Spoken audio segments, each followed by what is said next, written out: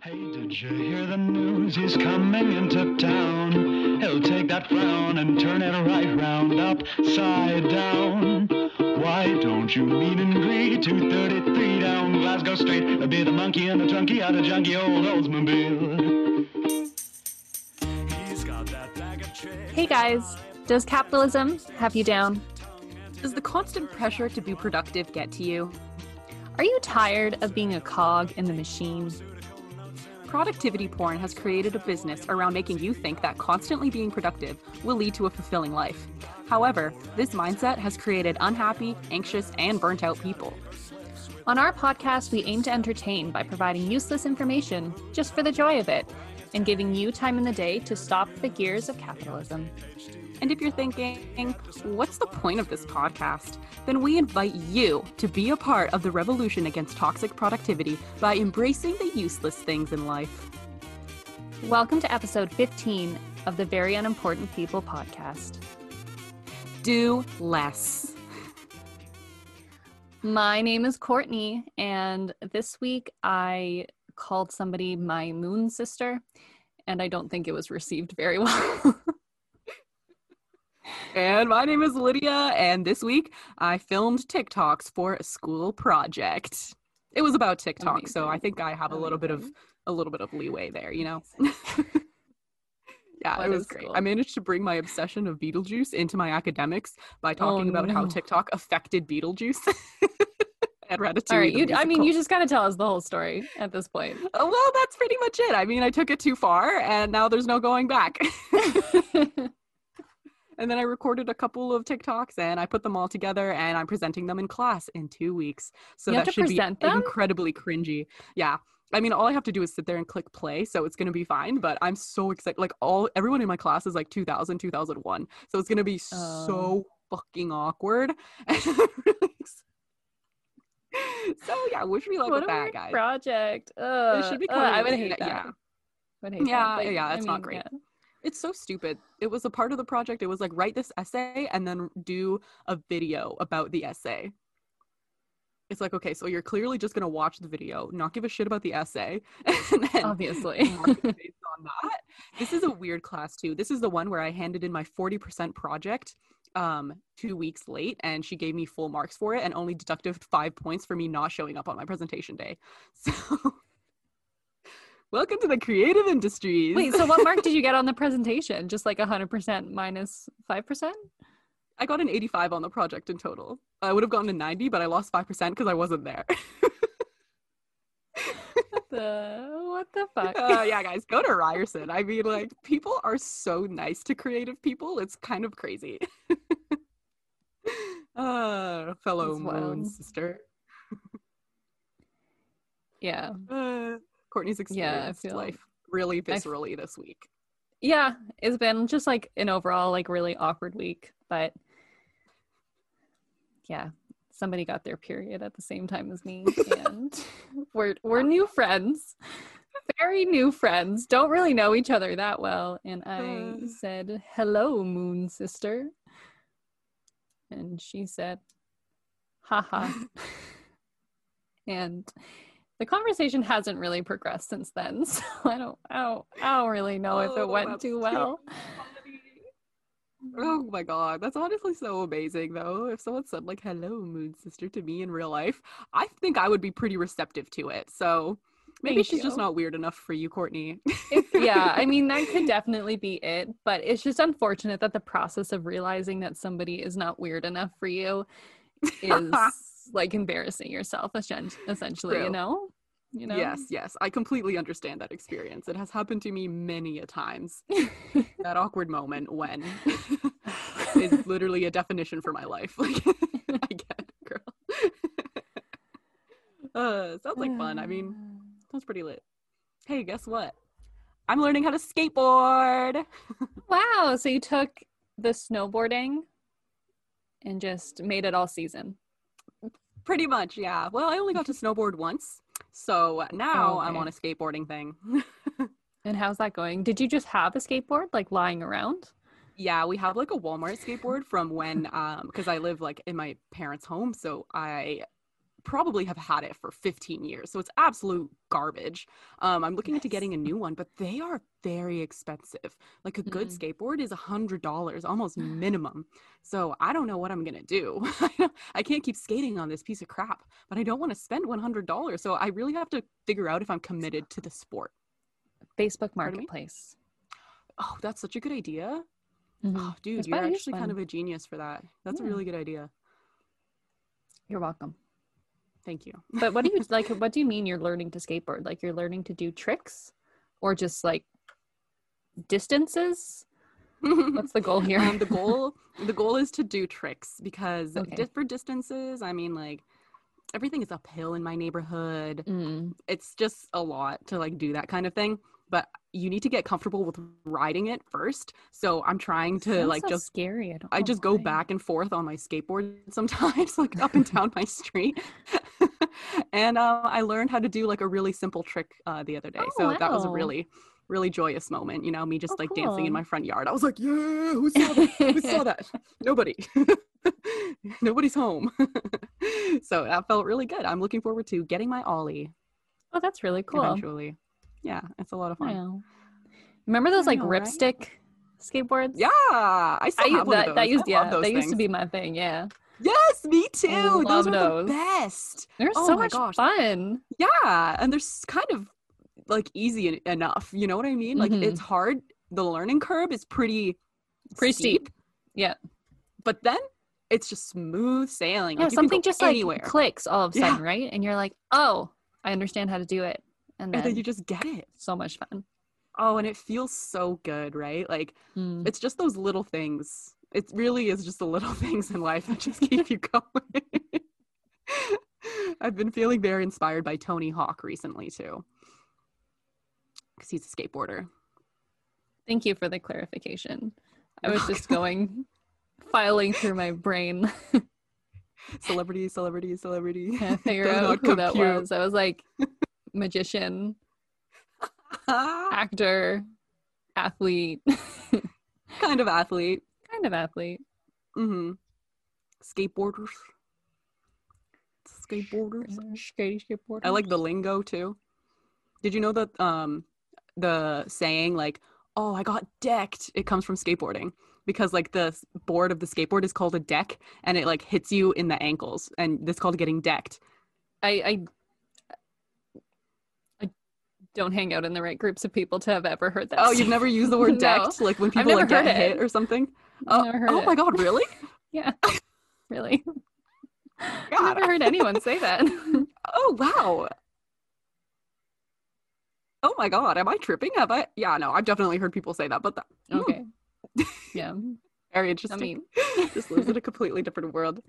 Okay, what's another one? The word goofy. I don't know if it came from skateboarding, but it's a skateboarding term. When you ride goofy, when you like snowboarding, but maybe snowboarding came from skateboarding. Yeah, maybe they seem to be very parallel in the world. There could be something there. Let us know, guys. Let us know. I feel in the reviews. I feel like skateboarding, snowboarding, and surfing are just all the same thing on different mediums, you know? And I feel like they all use the same lingo and terms and like same vibes and same people. Totally. And, you know what I mean? Yes. Yeah, you're 100% right. Oh my gosh, that's so cool. There's this skateboarding YouTube channel that I've been like watching, because obviously I need to learn how to skateboard. And they also do surfing videos. So you definitely there you go. There you go. That's good. See, this is a precursor to me eventually learning how to surf in Tofino. So if you guys have been paying attention since episode 1, it's been my dream. Yeah, it's just the ongoing storyline. One day, guys. Yeah. One day. One day. I'll get out on the surf. And Courtney will absolutely destroy me in the surf. I already know it. You're going to be so much better than me. You've already had practice. Yeah, yeah. Quite minimally. I don't know if I'd need lessons again. I feel like I would. Yeah, that's fine. I mean, I would need lessons too, so we could go together. You know, it would be cool if we could both surf on a wave and high five each other as we pass by. That would really make all my dreams come true. All right, we'll work on that one. We'll definitely work on it. From what I remember, they kind of yell at you when you get too close to people, but that's okay. It's fine. We play by our own rules, okay? Yeah. Concussion doesn't matter. We're in it to win it. We have one goal. Do you have to wear helmets when you're surfing? We're like the only ones wearing helmets. They're like, why do you have helmets? We're like, don't worry about it. Don't worry about it. Oh, God. That'd be amazing. Hey, everyone. Welcome to the section of the podcast where we talk about the polls. So last week we talked about some really fun stuff, cannibalism and the Olympics. So let's get into it. The first question on the Instagram was, would you try lab-grown human meat? 75% of you said no, thank you. Which I found a little shocking. I'm not gonna lie. I thought more people would be curious about what it tasted like or about what would happen or something like that, but people still said no. So yeah, I guess you all just aren't ready for the future. Yeah, I mean, I said no, but it's because I'm a vegetarian, so I wouldn't eat. But I guess it doesn't matter if it's lab grown. Exactly, because that's what you were saying last week about the molecular level. Right. And about how technically it's vegetarian and vegan because it's human meat. That was the other argument, but this is technically vegetarian. Okay. Well, then you know what? I might try it. I know I can't change my answer now. I can't change the stats, but you know what, guys? I might try it. I forgot that if it's lab grown, it's not real. Yeah, exactly. I think twice. I retract my answer. Nice. Thank you. You're welcome. Second question was, would you try human meat if there was a guarantee that you wouldn't get sick? 80% of you said no, which is understandable, I guess. It's understandable, but I'm also shocked that it's not 100%. I guess that is a little concerning, we have followers. Isn't it? Yeah. I mean, all power to you. We don't judge here, but that's interesting. The next question we had was, would you want the Olympics to come to your city? 83% of you said no, which is kind of everything, because obviously you listened to the podcast, or at least you saw some of the stuff that was going on Instagram, because we were very, very clear. Courtney was very clear about how bad the Olympics is for the economy and how it causes homelessness and even in some cases murder. So thank you all for that. The next question was, have you ever been to the Olympics, watched or competed? Now for this one, I didn't realize there was going to be any confusion, but apparently among some of us on this podcast, there was a little bit of confusion. There was a little bit of confusion. I will say that 3 people indicated that they have been to the Olympics, and 2 of those answers are wrong. So the stats should be very different. The third person. Yeah. Well, yeah, I mean, 83% of you, obviously, the Olympics are just a part of your life that, you just kind of are there to experience. You don't go out of your way to really care about the Olympics, to really, go to them, and you don't make it a part of your day to, really think that they're important. So it makes sense that only 83% of you would want them to come to your city, because 83% of you literally could care less. So, yeah, that was great. And thank you for swiping on the if you thought that I would make an attractive man. Thank you so much. Really appreciate that.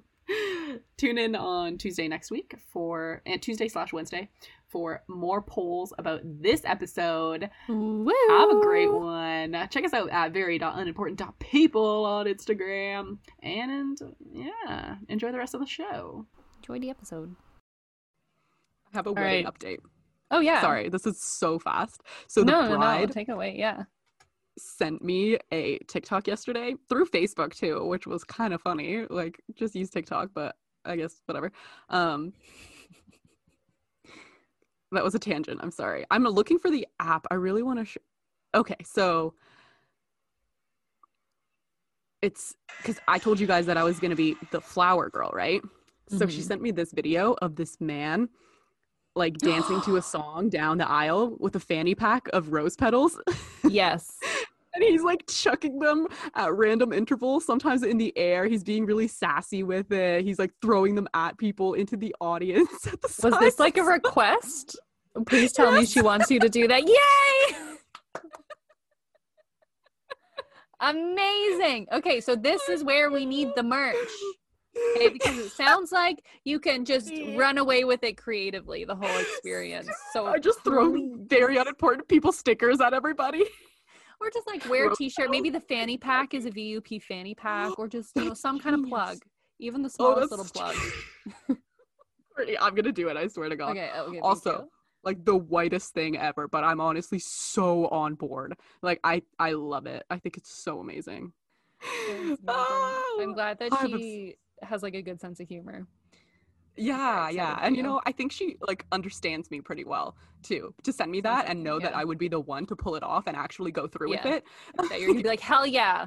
Yeah. On it. Already have the fanny pack, like ready to go. Meet you outside. 2 minutes. Show up with VUP merch. Oh God. Oh, so amazing. Yeah. That's my wedding update.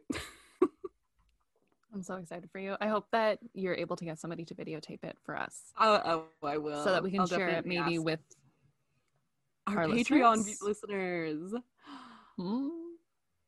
Guys, if you want to see it, start saving your pennies. Totally worth it though. I mean, like, you guys, you have to see that shit. Like,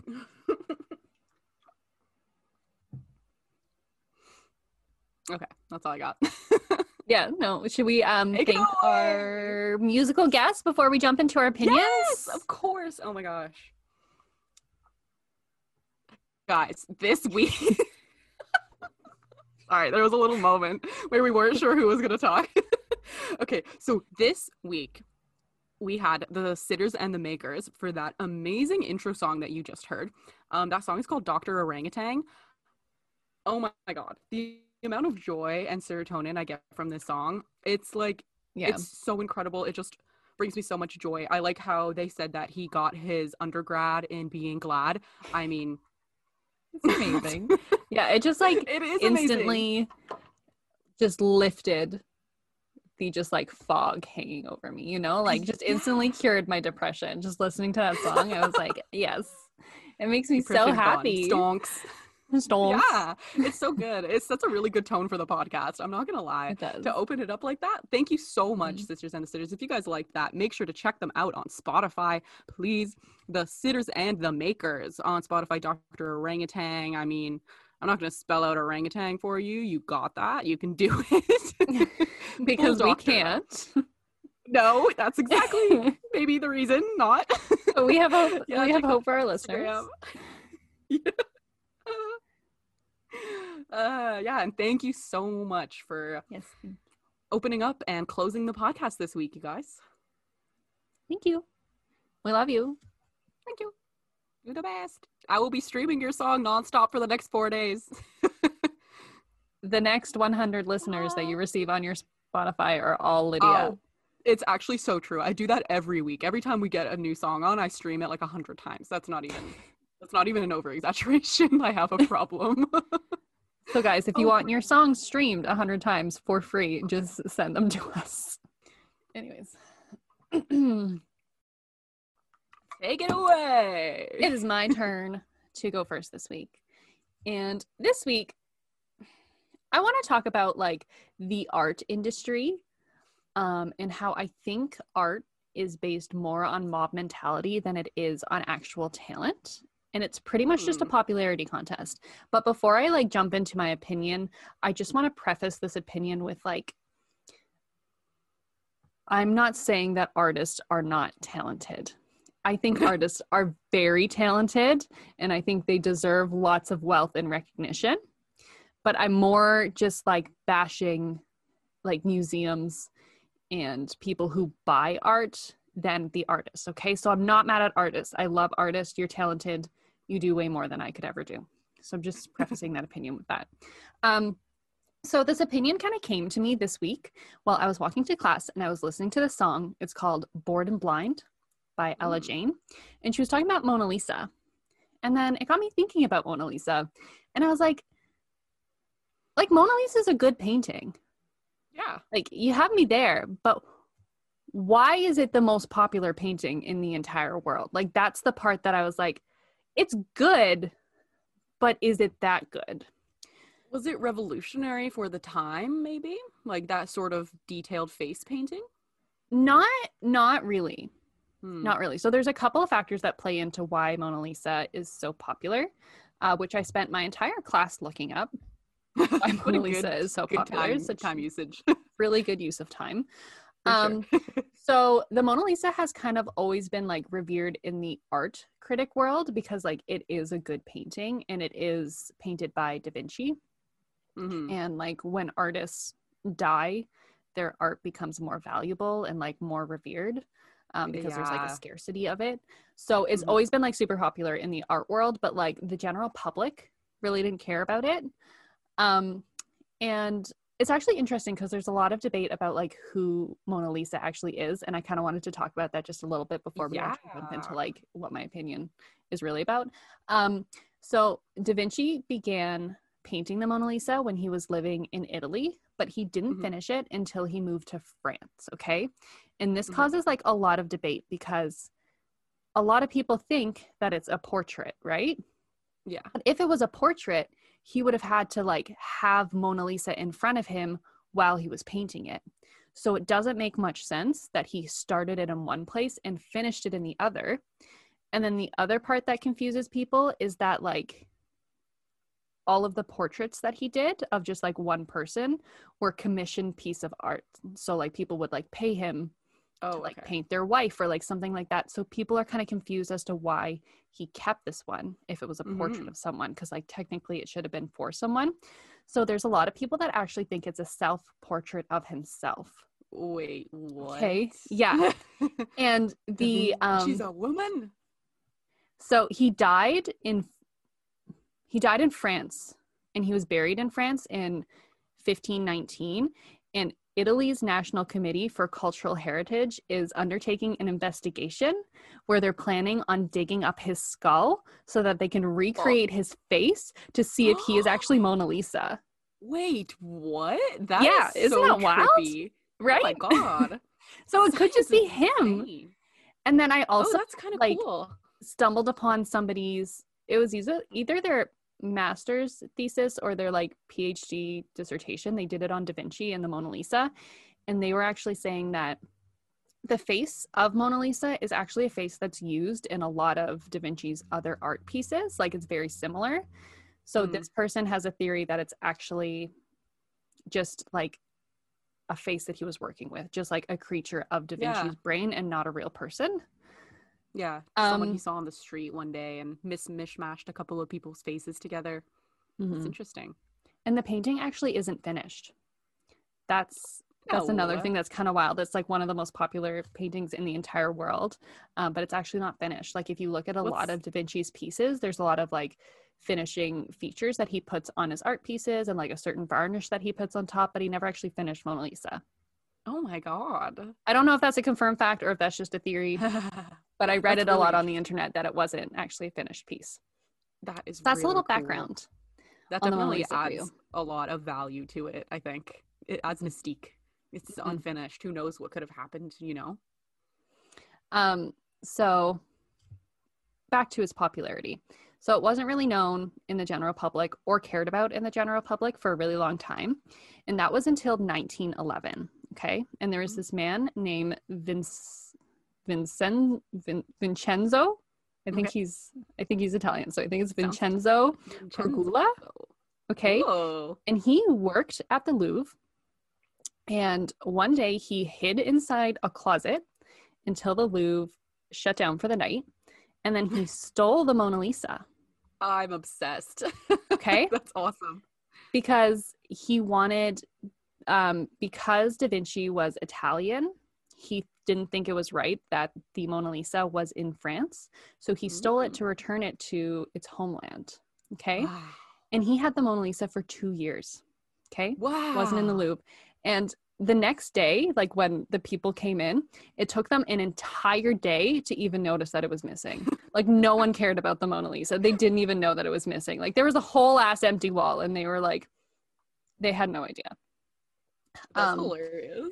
So while it was stolen, basically the government and like the Louvre started like hyping up the story. They were printing it on all these newspapers, handing out flyers with the picture of the Mona Lisa on it. And like the public loved it, and it became this whole thing, and people actually started visiting the Louvre to take pictures of its empty place. Oh my God. Like the buzz around it became so big because this guy stole it. Oh wow. It's only famous because he stole it. It's only famous because he stole it. And cool. So they eventually found it 2 years later, when he tried to sell it to a gallery in Florence. I don't know why he did that. That was such a stupid idea. But yeah. And then they like toured it around Florence for 2 weeks. Oh. They were like, Take here a look you at go. it. You can look at it for 2 weeks. And then they took it back. They returned it to the Louvre. But it was basically that one man that made the Mona Lisa so popular. Wow. And so now the Mona Lisa has her own room, like her own dedicated room in the Louvre. She has a whole ass like glass pyramid that sits on top of her. She receives fan mail. She has her own mailbox because people love her so much. Yeah. And it's all because the guy stole it. Like, it has nothing to do really with the actual piece of art that it is. Whoa. And a lot of people... Wow. Sorry, a lot of people have tried to actually destroy it. So in the years, it's had acid thrown at it, a rock, spray paint, a coffee cup, and now it sits behind bulletproof glass. Oh. People keep trying to destroy it. Glass? Why? Yeah. Just for, for a painting. Oh, I have a theory that if it got destroyed, it would be even more popular. Oh, 100%. Add even more hype onto it. Like the Mona Lisa has like a piece of spray paint on it now, and then they would be like, for 200 years, this painting has been untarnished until one day someone came in. Oh, apparently, though, you can actually still see some of the damage from when a rock was thrown at it. So there is some damage on the Mona Lisa now from people trying to destroy it. So yeah, this whole story of the Mona Lisa kind of led me into this whole little bit of a rabbit hole about thinking about like, why is art really so expensive and why is art so hyped up? And the art industry is kind of alarming. Okay. So like, there's a lot of talented artists, you know, on TikTok, on social media, like you run into a lot of really talented people, but most artists will never make anything. And so one thing that makes people's art more expensive is when they die. We talked about that. The most That's expensive true for musicians as well. Yeah, it's like that scarcity thing. It's like, oh, there's no more of this being produced. If I have this, then like someone else can it's kind have of sad though. They're just profiting off of them not even being alive anymore. Like, where's that money going towards? It's just another way to earn some cash for the label or for the art museum selling company. I mean, I guess art is much more different because it's like historical pieces, but still. It reminds me of that Black Bear poem. Yeah. You know, that when about how like, he'll be worth more. Yeah, how he'll be more famous when he dies. He's just like wondering if his story's going on too long. Anyways, the most expensive piece of art sold by a living artist, was valued at $91.1 million. Was that dollars? That's too much money. Okay, and it's a metal statue of a rabbit. Like, let me see if I can find it for you. I don't get it. Why was art for 91? A metal statue of a rabbit. A metal statue of a rabbit. Why? What was the hype surrounding this one? Why was it so it's the artist and expensive? It's because of the artist. Hold on, let me just share this with you. Can you see it? Wait, which one am I sharing? Not what I expected. Yeah, you're sharing it. It looks cute. It's like a cyberpunk bunny. Yeah, but for $91.1 million? What the fuck? 3 foot tall, guys. What are we not doing? That big. It's not Who that has cool. that much money? This man is set for life. Like, you just literally set up that artist for the rest of their lives. Okay. Diminish the wealth to other artists. Have you thought about that? Hold on. Okay, Before you get angry, the artist is Jeff Koons. He will make $0 off of that sale. The sale only That's goes even to the worse. previous owner and the gallery, the auction house. So the auction house okay. made 11.1 million off of it, and then the previous owner made $80 million off of that art piece. Mm-hmm. How much did he originally make off of the piece? I don't know. That I sucks. wasn't That's able how to find that. That's just how copyright works, though. Like, once you own a piece of art, you can pretty much do whatever you want with it. It's like reselling CDs or reselling a blockbuster like VHS movie, or like recently Harry Potter books. If you resell the Harry Potter book for like $200 because it has like a spelling mistake in it, like she's not going to get any of that profit. I was reading something though that like artists are trying to do something now where they get royalties similar to books. Musicians? Oh, to books? Yeah, because authors still kind of get royalties off of like secondary sales where artists don't. Like once they sell their piece of art, that's it. Doesn't matter what happens to it. Mm-hmm. I mean, I love that. They should definitely do that because that's fucked up. Like that poor guy is so probably sad. Yeah, like $91 million. I mean, it probably made all of his like other art more valuable. Really. True. So like I'm sure he's doing fine, but it is kind of sad that like he doesn't get to see the profits of his art. A single penny. Oh man. Yeah, he's not gonna see any of it. That's so fucked up. Yeah. And so basically for like a living artist to be valued, they have to be represented by a gallery. That's like the first step to being valued by an artist. Mm-hmm. And then in order to be represented by a gallery, you often need a master's degree of fine arts. Okay. Oh. And these degrees cost about $38,000 a year. So they're not very accessible to most people. And then 77.6% of people who are able to make a living through art are white. And 80% of all art school graduates are also white. Oh my God. That's not a bit of an issue. So to make money as an artist, there's a lot of obstacles. Essentially, to make money as an artist, you already have to be rich and white and male, actually. Oh yeah, that's so fucked up. That's so sad. Wow. Mm-hmm. And then upsetting. So the price of a piece of art is based more off of the gallery that it's in or the art dealer that's trying to sell it than the artist. So basically, like if you're at a gallery and there's an unknown artist and a very well-known artist, their pieces are going to be priced kind of the same because the gallery is actually what matters, not the art. Oh my God. And if that piece of art was at a different gallery or there was like a different, what is it called? Art dealer selling that piece of art, it would be valued at a different price. So it doesn't really have much to do with the art. Really weird business practices. And then the gallery and the dealer take 50% of the profits off of that like first sale.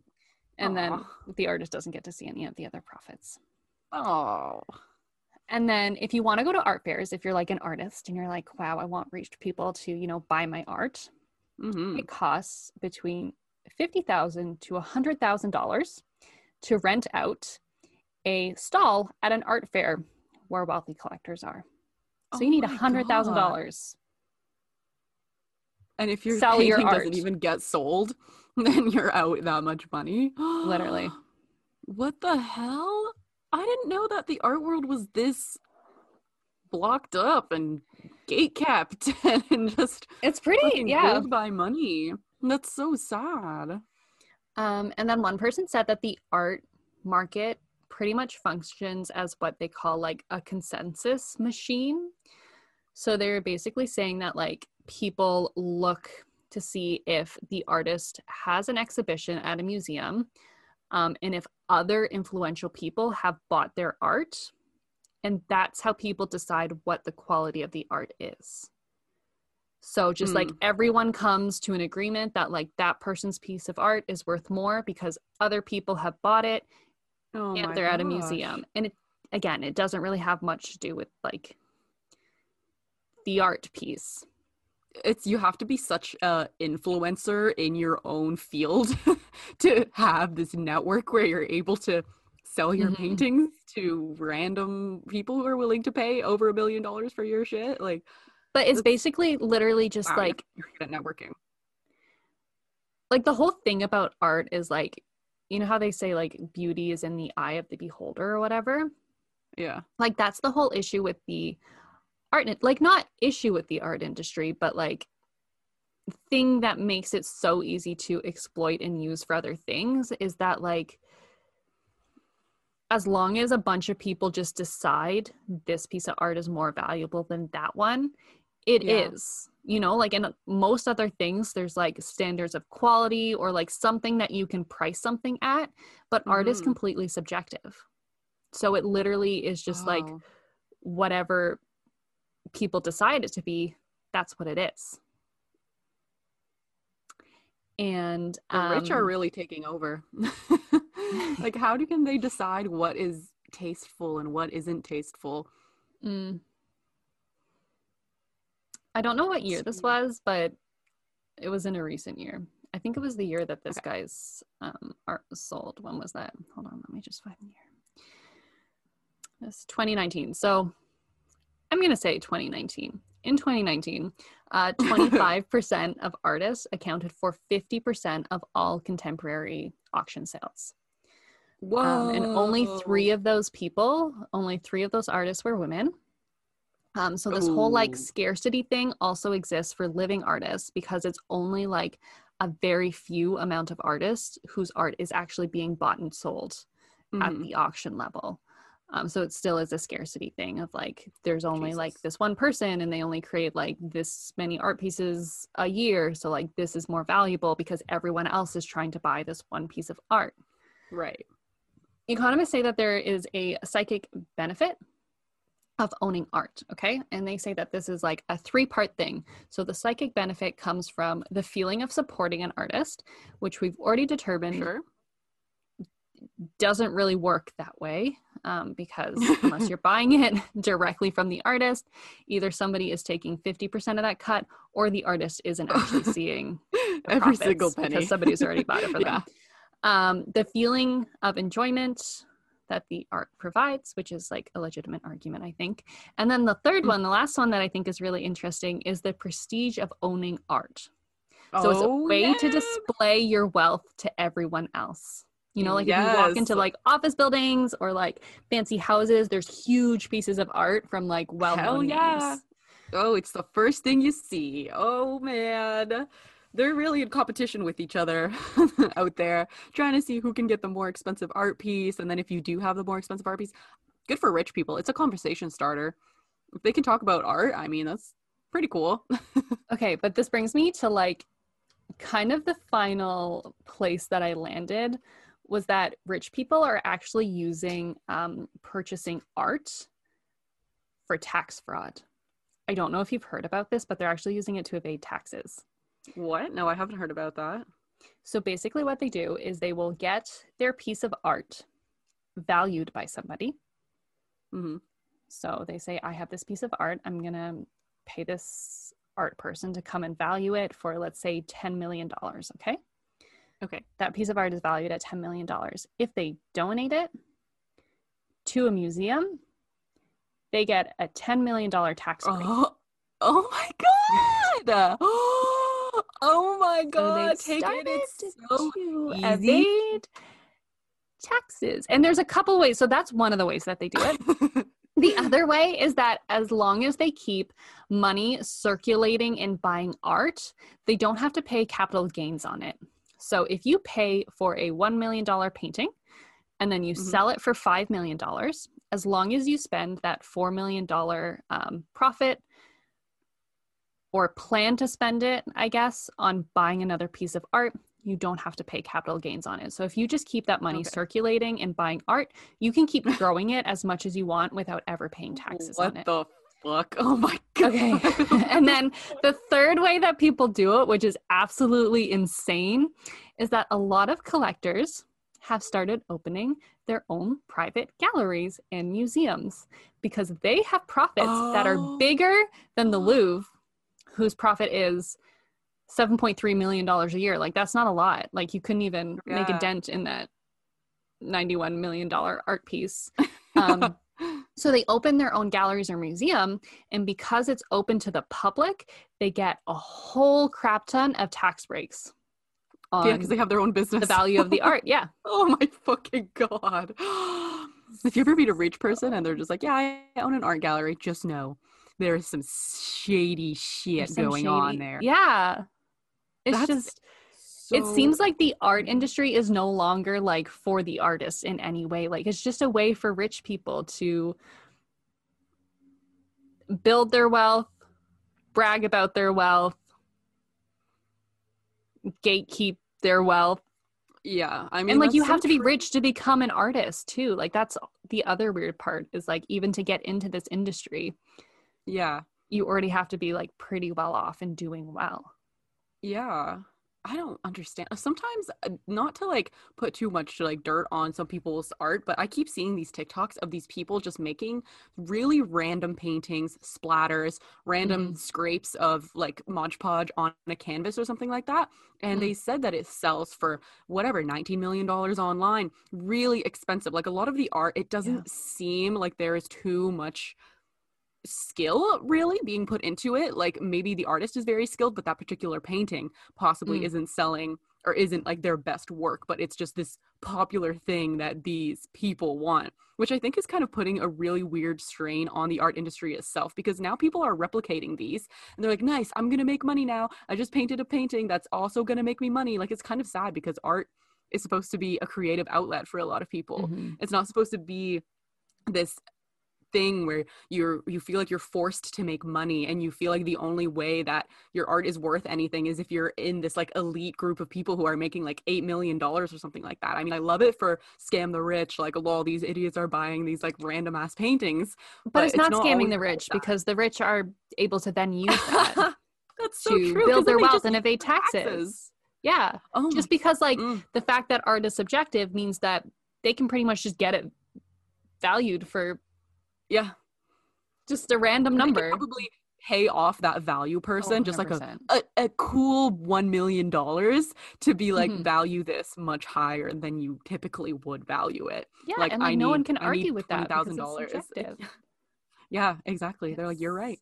This weird painting of splatters is gorgeous, and definitely. And I read an article that was touching on that like fact that you just brought up about how a lot of like especially abstract paintings, people are always like, I could literally do that, or like my toddler did that last week kind of thing. Like it's just paint like thrown at a canvas, or like a black square on a canvas, or like just white paint on a white canvas or whatever. And they were trying to defend it. They were like, oh, well, those aren't like isolated art pieces. Like that's a culmination of like the artist's like entire career of their kind of whole thing. Work. And that's why they can sell that piece of art for so much more than like your toddler can.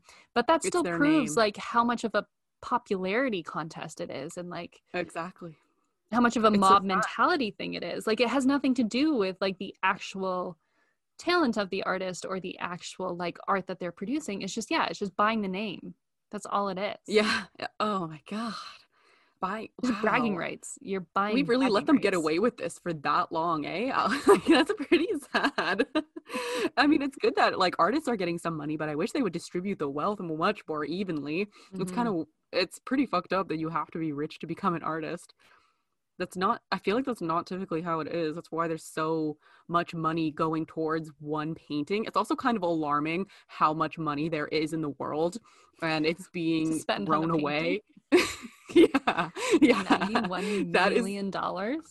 Like you have that much money to actually put towards a painting. That itself is a little freaky deaky. it just so messes up my brain that rich people are just making up prices to make themselves richer. Like it wasn't even the artist that valued that piece of art at that much. Like that person bought that piece of art for a lot less. And then brought it to an auction with a bunch of rich people who just all drove the price of it up, and that guy ended up making $80 million. That's so fucked up. Probably a couple $1 million purchase, just because everyone just decided to drive up the price, and like they all have that money to pay. I don't get it. That really doesn't make any sense, dude. Recently in the art industry, there's been this like new idea. I'm sure you've heard about it. I think it's called like non-fungible tokens or something like that. And it's a way that you can trademark your piece of art where it's just this specific code and only that person owns like that original piece of art. And I kind of wonder, since that original code is tied back to the artist, is it possible if it resells for like $6,000 more than you originally sold it for, since that code is attached to your name, would you be able to make royalties off it? Like, is the online like digital world of owning art kind of a new way for artists to get some money off of these sales that are making people $91 million? Yeah, because that would be really interesting. That would be a cool, like, since we're starting this whole new art thing, we should fucking give some people some royalties and give them some ownership over the stuff that they make. Yeah, that'd be a good way to do it, so that you can't, right? Like, we're already working on making this new world. Maybe we can also, yeah, it's literally theft. Like, that's such a good way of putting it. Oh, hopefully and it's like, I don't know who to be mad at too. That's the thing. Like, I'm mad at the rich people for stealing from the artists, but then I'm also mad at the art industry for only letting a couple of artists be successful. Because even though those people are stealing from the artists, those artists are like doing fine. Like, they're, you know, that's true. They're doing absolutely fine, and they can fund their art. I don't know. They're living comfortable lives. Yeah. They make enough money to be happy, I guess. Oh, shit. Such theft.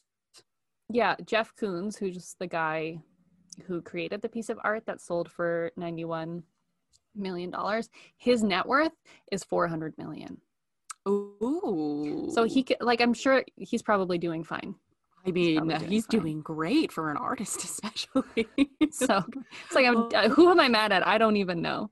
Oh my gosh. Jeff Koons, I have the rich people. Of a stupid art story for you. Yeah, okay. I learned about this like kind of artist thing that was happening in class the other day. So I'm pretty sure it was a contemporary artist. He walked into a gallery and he duct taped a banana onto the wall in a random place. And people came to see the banana. Like, he created hype around it for literally no reason. People came to see the banana. They took pictures with the banana. It was being sold for a ridiculous amount of money. Hold on. I will try to look it up. Okay, well, $120,000. My bad. So for a banana? 20 million. My bad. Yeah, for a banana taped to the wall. It was being sold for that much, right? And then about a week later, he got his wife to take the banana off the wall and eat it. and then it was worth even more. Oh, man. And there was this other one of this like artist. His name is Basquiat, I believe. And there was this, like, he kind of had this whole, like, against the whole capitalistic mindset that's in the art industry. So there was this picture that he created. It was like this original print of this little girl holding a red balloon. And it's very popular. You might have seen it. It's like kind of used in popular media now. And it was set up, it went to like this different auction place, and he wasn't going to make any money off of the sale, but he was there and he was kind of watching it all happen. And the second it sold for like a ridiculous amount of money, somewhere in the millions, the second it sold, he pressed a remote control button and it shredded the image. It completely shredded the photo. He installed a shredder in the frame so that it ripped it in half. Pretty cool, right? And then guess what? That. Instead of doing what it intended, it's probably more valuable. Worth even more. Yeah. You can never beat capitalism. You can never defeat it. Yeah, like, he really tried to make a statement, but then the rich people were like, oh, no, you're not getting away with that. It's like, worth more now. These shreds on the ground, you tried to destroy my wealth, you built it up. Try harder. Try harder. Oh, painting self-destructs after $1.4 million sale. He said, nope. He said, fuck you, capitalism, and they said, fuck you right back. They really did. Literally. Wow. Art.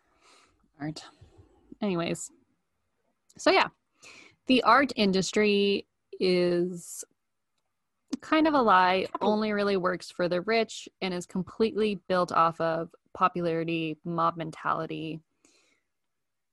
Doesn't really have to do with, like, doesn't really correlate with actual talent again, not to say that the artists whose art is being sold for a lot aren't talented, but I'm not sure like if they're actually $91.1 million more talented than other people. Yeah, I agree. There's a lot of artists out here. Yeah, like real talented people. Oh, I get why just a couple of people. Art isn't created to be a scam for the rich to get out of paying taxes. That's not the reason art exists. It's very sad that it's being turned into a freaking crime, tax evasion. Capitalism do be like just ruining everything, even the arts, which are supposed to like always just be a separate thing.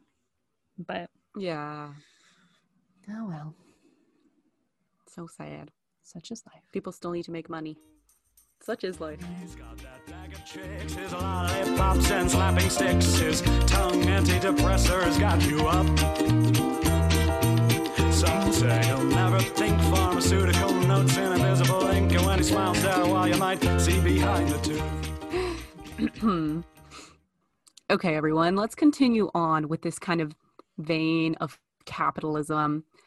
What's going on in the world? Why are things being valued so highly, and then why are they being so cherished because of their high value? Let's jump into the world of crystals. Okay, this is going to be kind of a two-parter, maybe three-parter. I mean, we'll see.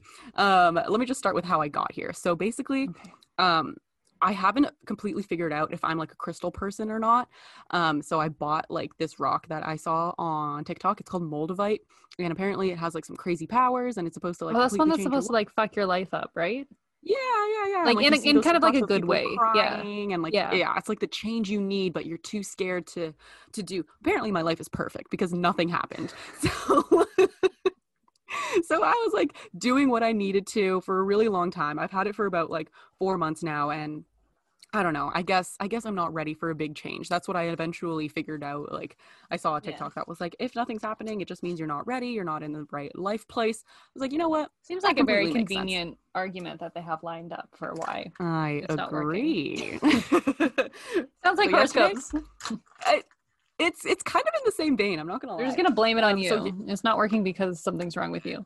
Yeah, because we can't you explain aren't ready. It's a problem it's with not you. The rock. Obviously, your personality. The rocks work perfectly fine. Stop.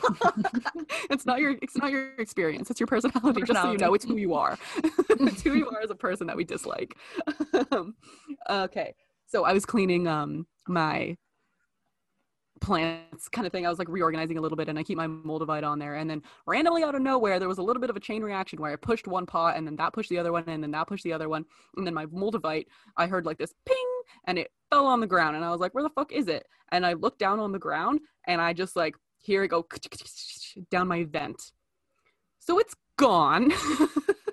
And apparently that means that if Moldavite disappears from your life, it just means that you really are not ready for it, and apparently it'll reappear when you become ready for it. Okay, so looking forward to that thing just levitating out of my vent. I'm really excited. Or like when your like dad cleans the vent. Yeah, you know, it like ended up in the basement. It's like, hey, I found this of yours, and you're gonna be like, back in my life. I'm ready for it. Yeah, I'm ready. Oh my gosh. Okay, so I kind of have like a couple things here. I want to start with, do rocks actually work? Like, do they actually have this like kind of healing power of what people say that they do? So there is literally no science that suggests that rocks and crystals actually work. And the only science I could really find about it, they'll say stuff like negative energy is being drawn out by the rock and replaced with fresh vibes, and vibrations are at the same level of humans, and we work together in harmony with the rocks and stuff like that. The vibration thing might be a little bit true. Hold on. Yeah. What do you mean vibrations? What's vibrating? Everything vibrates. What an explanation. You're right. I understand it now. Thank you for that. Good. I'm glad you get it. Okay. That's it. That's the only explanation they gave me. I'm not gonna lie. I don't really understand. Dude, everything vibrates, so it that does. Means rocks work. Apparently, they put quartz in radios and wristwatches because it something with the radio wave vibration signal, and everything vibrates. So, you know, everything has a power, has a force. I thought you were going somewhere with that one, and then it's just so good vibes. Just ended so quick. The rock thing is true, but I don't know what the science is behind it. It's not science, Courtney. I'm just wondering how that makes a correlation between humans and rocks. Like everything vibrates, therefore rocks affect humans. Because humans and rocks vibrate at the same frequency. I don't understand what that means. No. What do you mean we vibrate at are you talking about like the atoms? Like what are we talking about? What do you mean that they vibrate? Yeah, probably atoms. That sounds right. Okay, wait, say that again. We vibrate at the same frequency, so what's the argument? Rocks have an effect on humans because it's the same vibration, so it's something we can understand. And something that draws I feel like they just like took a scientific fact and they were like, I know. We're gonna use that. We're gonna use that to just exactly what it say sounds that like. It works. That's all we got, guys. That's literally all we got. For those of you people who are also kind of trying to get on this whole like multivite rose quartz train, like there's nothing that's really substantial that's really gonna help you. Except, okay, I found a YouTube experiment, which I don't know how credible it is, but I thought it was really interesting. So this woman had 4 pots of plants. She kept them in one same kind of like control area, and one had a crystal in it and one didn't, and one was using fertilizer and one was using fertilizer plus a crystal. The ones with the crystals did like exponentially better. Like they had fuller leaves, they like grew a lot stronger and taller and like all this cool stuff. And I thought that was really interesting because it isn't on humans. So it kind of doesn't prove that like rocks work on humans because it's plants. And like rocks, it's kind of cool that they like grow at different. Well, rocks affect plants because, like, for example, if you mix limestone in with soil, it changes the pH of the soil. Yeah, they have minerals and stuff. So yeah, rocks do affect plants. So yeah. So that was her experiment. You're right. Yep. They work on humans. Yep. Despite all this. It is a $1 billion industry. Oh my God. People are making hella money off of rocks. It dates back 6,000 years to ancient Sumerians in Mesopotamia, which is like pretty cool. I mean, I kind of love it. Like it helps people, and pretty much we've chalked it up to the placebo effect, everybody. And listen, I'm about to blow your minds with some freaking science because the placebo effect is actually ridiculous how well it works. It is insane. Okay, so let's start with something a little bit light. There was this experiment done in the University of London. This French psychologist. Oh, sorry, he's not French. His last name is French. Christopher French. He gave 80 volunteers. Sorry, that was rough. 80 volunteers. He gave them booklets explaining sensations they might have when holding crystals, including tingling and some warmth in their hand from holding the rock. And then he gave half of the participants genuine gemstones, and the other half were given fakes made out of cheap plastic and glass. Those holding the fake ones were just as likely to respond physically as the ones holding the real ones. They gave pretty much the exact same things, and through suggestion, the power of suggestion, not energy flowing, is to credit for not the vibrations this phenomenon. Apparently glass and plastic vibrate at the same thing as humans too. So they should have looked that up before they did the experiment. Idiots. God. Scientists in 2000 vibrate. What? Just everything vibrates. God. Give me my PhD, please. NASA. That should be my thing. NASA, stop exploring the ocean. Exploring the space. So that's the placebo in that. And the placebo in medicine, as we call it, is kind of insane. So there's been like a bunch of studies that patients who are dealing with like pain and symptoms, I have to stress this, it's a way to deal with symptoms such as like pain and sometimes stomach issues. It's not a cure for like anything. It's just to deal with like side symptoms. So when patients are told they're receiving a drug that will ease pain, they respond twice as well as when they're just given the drug secretly. So it kind of suggests that a large portion of prescription drugs' effectiveness just comes from the power of suggestion, of telling you that it's going to be this thing. Okay, so you might stop trusting doctors after this. I don't know if that's too big of a claim. Hopefully this works, because when I read this article, I was a little bit shook. It was kind of long, and I kind of lost my way along a little bit. I've been doing a lot of reading, so it was hard for me to continue to pay attention. But okay, so their doctors are beginning to warm up to the idea that these methods of helping people may not scientifically work, but they're doing a much better job of making patients well at a much lower cost than mainstream care, and they're actually trying to learn from it, even though they have been quoted to think before that medicine has long decreed acupuncture, homeopathy, and the like dangerous and nonsense that preys on the gullible. Literally calling people stupid. And they're saying it works no better than a placebo. Mainstream medicine uses the placebo effect all the time. Doctors don't tell you that the drug they're giving you is better than a placebo. Okay, this one was a little bit crazy about mental health. Okay. A number of studies have indicated that most antidepressants don't do better than placebos.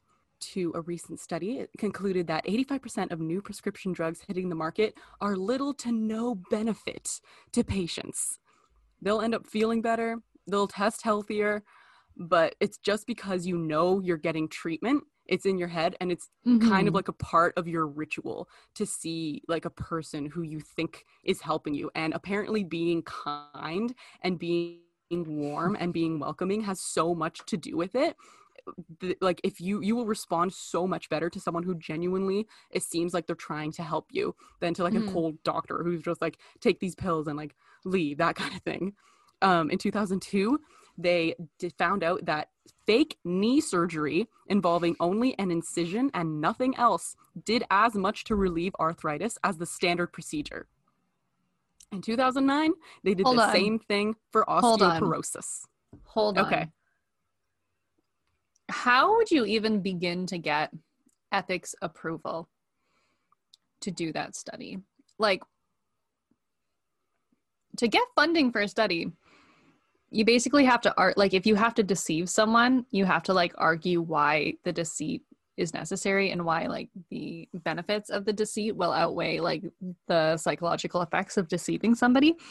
But how in the world did doctors convince some funding body that I'm going to bring this patient in, I'm going to tell him that I'm going to do surgery on his knee, I'm going to put him under, and then I'm just going to give him a little cut and tell him that I fixed him? How do you get approval to do that, to like deceive Maybe someone they were at that part level of their own like clinical thing, and they're like, we're trying out a new method for arthritis in the knee, and you know, do you consent to being a part of this experiment, without telling them like explicitly that they were just not doing anything?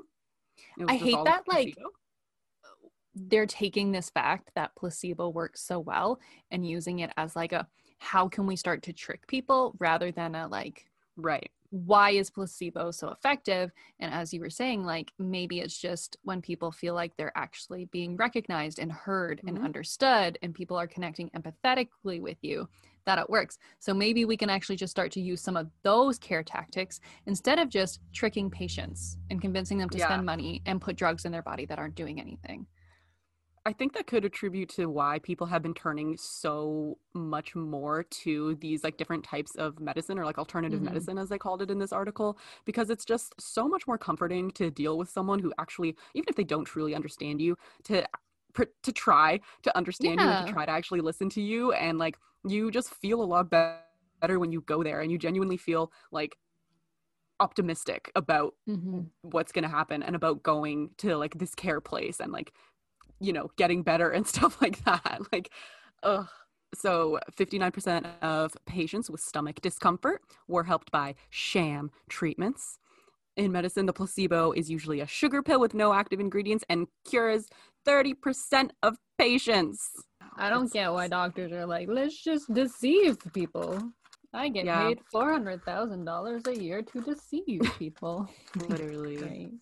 Some doctors will tell patients that they're getting the placebo, but they'll kind of say something like, we don't know why this works, but it just works with so many people.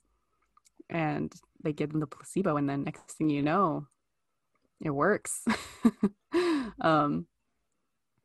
Something that doctors were kind of mad at like holistic practitioners for is the fact that they don't have the same degrees and levels of education as doctors do, which means that it's easier for them to lie, technically, and it's easier for them to be like, oh, this is what acupuncture does to treat you. This is I don't really know what the freaking psychological stuff behind that is, but I think it has something to do with that oath that you have to take when you become a doctor about like doing no harm and stuff like that. So luckily, like it seems like the practitioners, like the holistic practitioners, the alternative medicine people aren't really doing any harm necessarily. Like they're just kind of like giving people what they need, like some support through their issues. But apparently doctors are really pissed at that because they're like, oh God, like, you know, like if only you could tell people that this stuff doesn't work, then people would stop going to you and people would start coming to like regular medicine. It's like, yeah, I mean, probably, but people believe it genuinely works. I feel like I sit on the fence with that one because I can understand it from the perspective that like most of the time these holistic treatments aren't covered by insurance or by like OHIP, you know, so you're like paying out of pocket. So I can see people getting mad about like if there's deceit going on about the effects of that thing and people are paying large sums of money for that service. I understand that. But I also think that like if a lot of doctors are prescribing things for the placebo effect, like I'd rather go and get a massage than take a bunch of chemicals if I'm going to get the same effect. If it's just a placebo thing, like I'd rather, you know, do a fun one. Yeah. A nice person, not like the clinical doctor who gives me a prescription and then I have to wait in Choppers for like 30 minutes. Like, no, it sounds terrible. Sounds like more fun. Not exactly fun or nice or anything like that. Just to get a placebo, which is something that you're going to get from someone else, except you actually have to pay for it. I mean, a little bit of unethical stuff going on there, doctors. I have a little bit more evidence about how crystals actually working, allegedly. Okay. So many parents use these amber necklaces. They're called Baltic amber necklaces for teething infants and toddlers because apparently it releases some sort of succinic acid into the bloodstream, which is a pain reliever, and it makes inflammation go away. Yeah, kind of. And it like reduces ear pain and stomach pain and respiratory system pain, which is kind of awesome. And cats have quartz in their pineal glands and they make you feel better. There's like this whole trend on TikTok. I'm sure you guys have seen it where they're like, oh yeah, cats have like quartz, and quartz is known for its healing powers.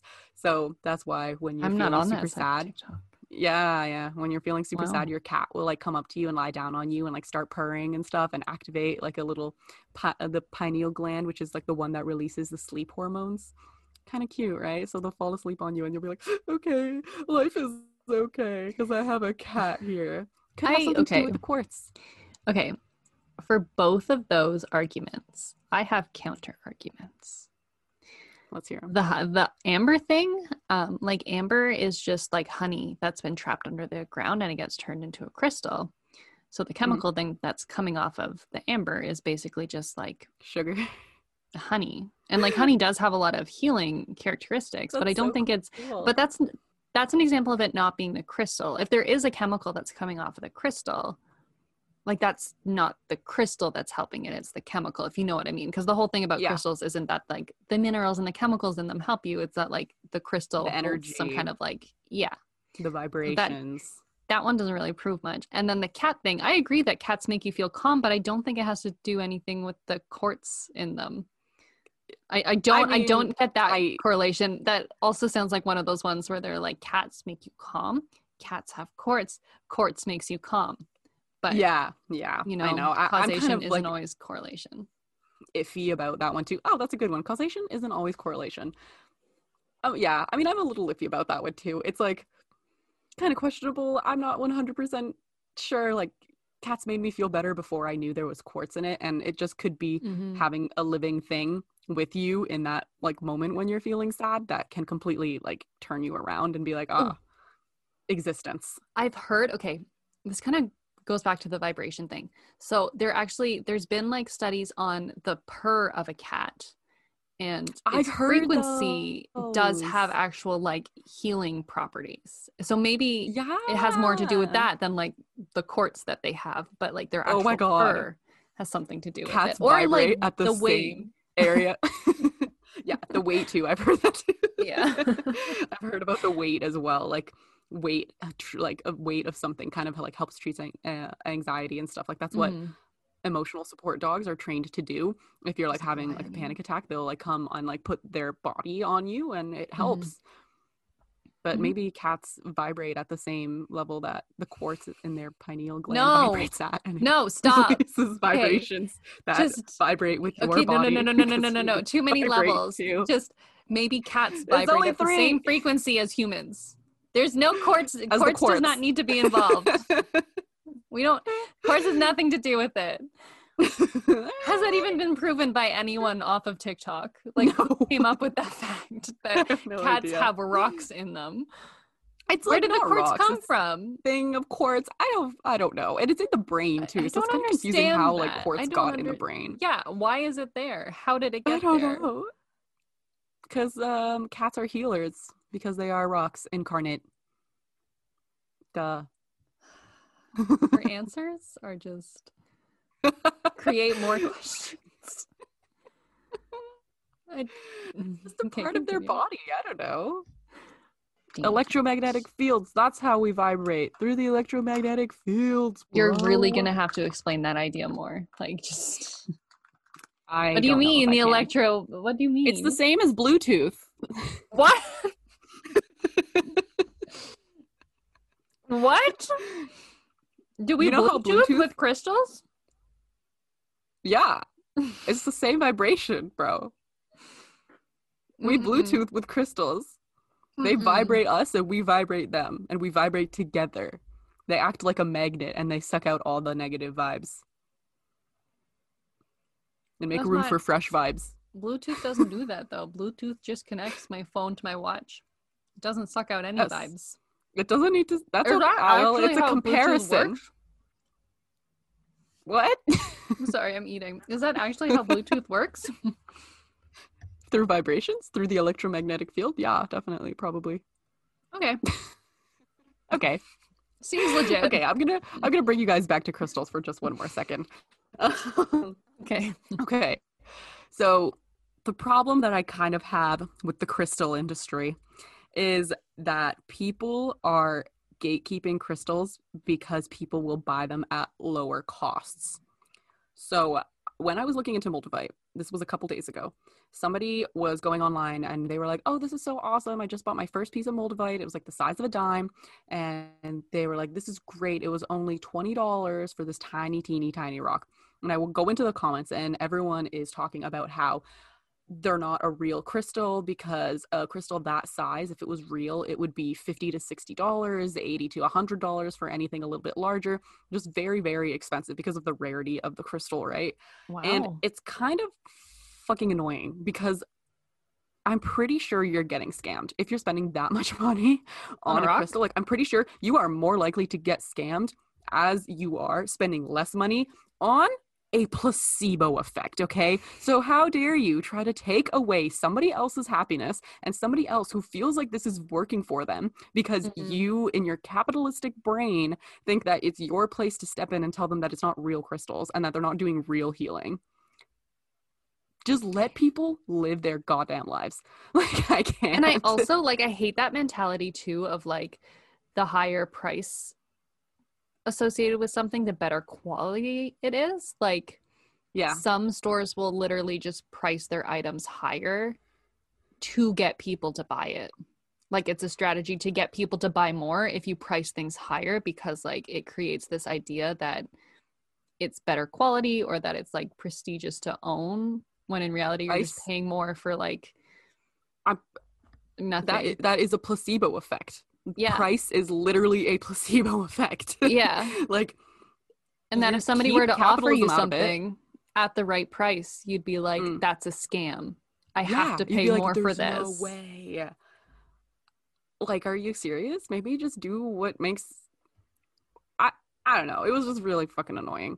Yeah, it was just really fucking stupid. And I was just like, okay, everybody needs to like shut up and just let people live their lives because I can't. This is so annoying.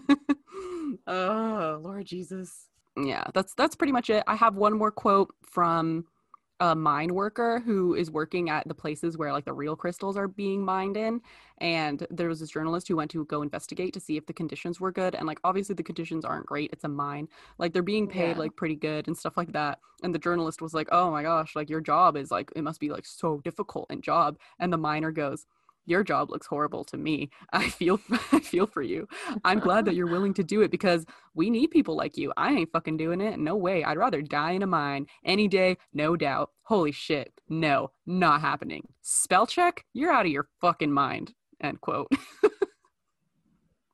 What the fuck? Is that miner okay? Yeah, he's fine. He loves his job. Can tell. My God, that was so he must aggressive. Be making a lot of money off crystals. He like, must be, yeah. Or he must just really hate talking to other people. Possibly. It's like, I can't imagine being a journalist. That would suck. Talking to people? Yeah. Ugh. Put me in a hole in the ground, please. I'm sure the journalist was going in being like expecting to get some sort of like next level, like the working conditions are terrible and nobody. Yeah. Like, so he was like, really I love my job. Yeah. And he's like, there's no way you love your job. You must be exploited. And he's like, no, we sell the giant rocks that we dig for a pretty good price. All 800 of my men are very well fed and we are happy. The journalist's like, oh. There's got to be a problem about that. Though. Yeah, exactly. Because a lot of people like collect the actual real rocks for not for healing purposes, just like because they're nice rocks. And if you are collecting them for healing purposes and you want to pay $7 for moldavite, I think that's totally fine. And if it's not working, it's not because you don't have a real rock. It's maybe it's because you don't believe hard enough in the placebo effect, or you're not ready for the change. Like, fucking kill me now. Like, you're just playing into capitalism. So yeah. You're just playing into it. You're allowing yourself to get scammed by the system. Stop it. Like, where do you sit on crystals? Because you've been a little bit back and forth. Yeah. What's your opinion on crystals? I believe in the placebo effect. Okay. So whether it's that kind of means similar I believe to your in opinion crystals or not. on like horoscopes. That you don't believe that they're like actually real, but if they bring benefit to people, you're like, fucking do it, man. Honestly, yeah. Like I think that's a big personality trait of mine, where it's like I can see both sides, and I am willing to accept both of them. You know what I mean? Unless people are being dicks about it.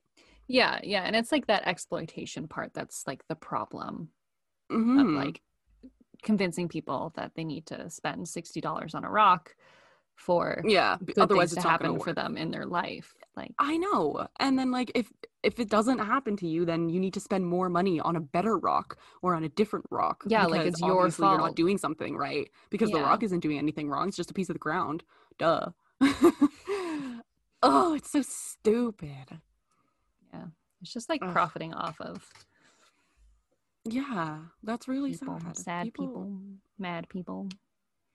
Lonely people, my gosh. You know, Lonely people with problems, people trying to buy solutions to their problems. It's so sad. It is so sad, and I don't want it to happen anymore. Here's a piece of advice, guys. Go to a beach, to a forest, to your driveway, to a gravel patch. Stand there for a minute, look at all the rocks, and then just pick the rock that calls you, okay? Yeah. It's free, and it's going to make you feel good. I collect rocks. They all make me feel good. I didn't pay any money for all of them, but, like, they make me happy. A self-selected rock, I think that is the rock probably found the most you. Powerful thing. Yeah, exactly. You were ready for that rock to come into your life. Like, it literally found you. Speak it to me. It was like... Jeez. It was like, pick me. You need me right now. Yeah. So you listen better to your believe it's going to bring intuition. some good change to your life. Mm-hmm. Stop making people feel bad for not spending all the money. Yeah. It's a placebo. Do a little bit of research. Literally the first thing you find when you Google, do crystals work, is like, no. Do one Google search, please. And like, if you do believe in the healing power of crystals and you have like arguments, I am fully ready to hear them. I mean, I might not believe them, and like, I'm on your side at the same time. If crystals are working for you, then they work. Doing it. Yeah. Yeah. If it helps you, if it makes you happy, do it. Yeah, exactly. But don't feel like you need to pay $100 for it. And yeah, that's my opinion. Everybody just needs to chill. Everybody calm Including the fuck myself. down. Calm down, god damn it. He'll take that frown and turn it right round upside down. Why don't you meet and greet 233 down Glasgow Street? Be the monkey and the trunky out of junky old Oldsmobile. He's got that bag of tricks. That brings us to the end of the podcast, everybody. Thank you so much for listening this week. We are really glad that you made it to this part of the podcast. Thank you for joining us, whether you were drinking coffee, driving in the car, going to bed, just hanging out in your room. We're glad we could vibe with you. There's nothing more we love than hanging out with you. We're glad that we share vibrations with you. Yeah, your phone is vibrating right now, you know? It's our vibrations being sent to you, because everything vibrates. Yeah. Over Bluetooth, yeah. Of course, everything is connected. Thanks for listening to Courtney's opinions on how art is a scam and how it's just really for the bourgeoisie, and maybe we should take a second look at this whole art thing, and maybe the rest of us can use it for tax fraud too. I mean, that wasn't the takeaway, but maybe it was. It is an option, yeah. Thank you for listening to my opinions on rocks. Another kind of like pseudoscience brought to you by Lydia, where just do it if it helps, pretty much. And everyone just don't. You don't need to capitalize on everything, okay? Just people are happy. Just let them be goddamn happy. You can find us on Instagram at very.unimportant.people. You can find us on Twitter at @VUnimportantPPL. You can email us at hatersclickhere@gmail.com, and that's H8R. Absolutely not, no. Sorry, that's H8TRS clickhere@gmail.com. Yeah. Bear with me through that. And you can find us on TikTok too.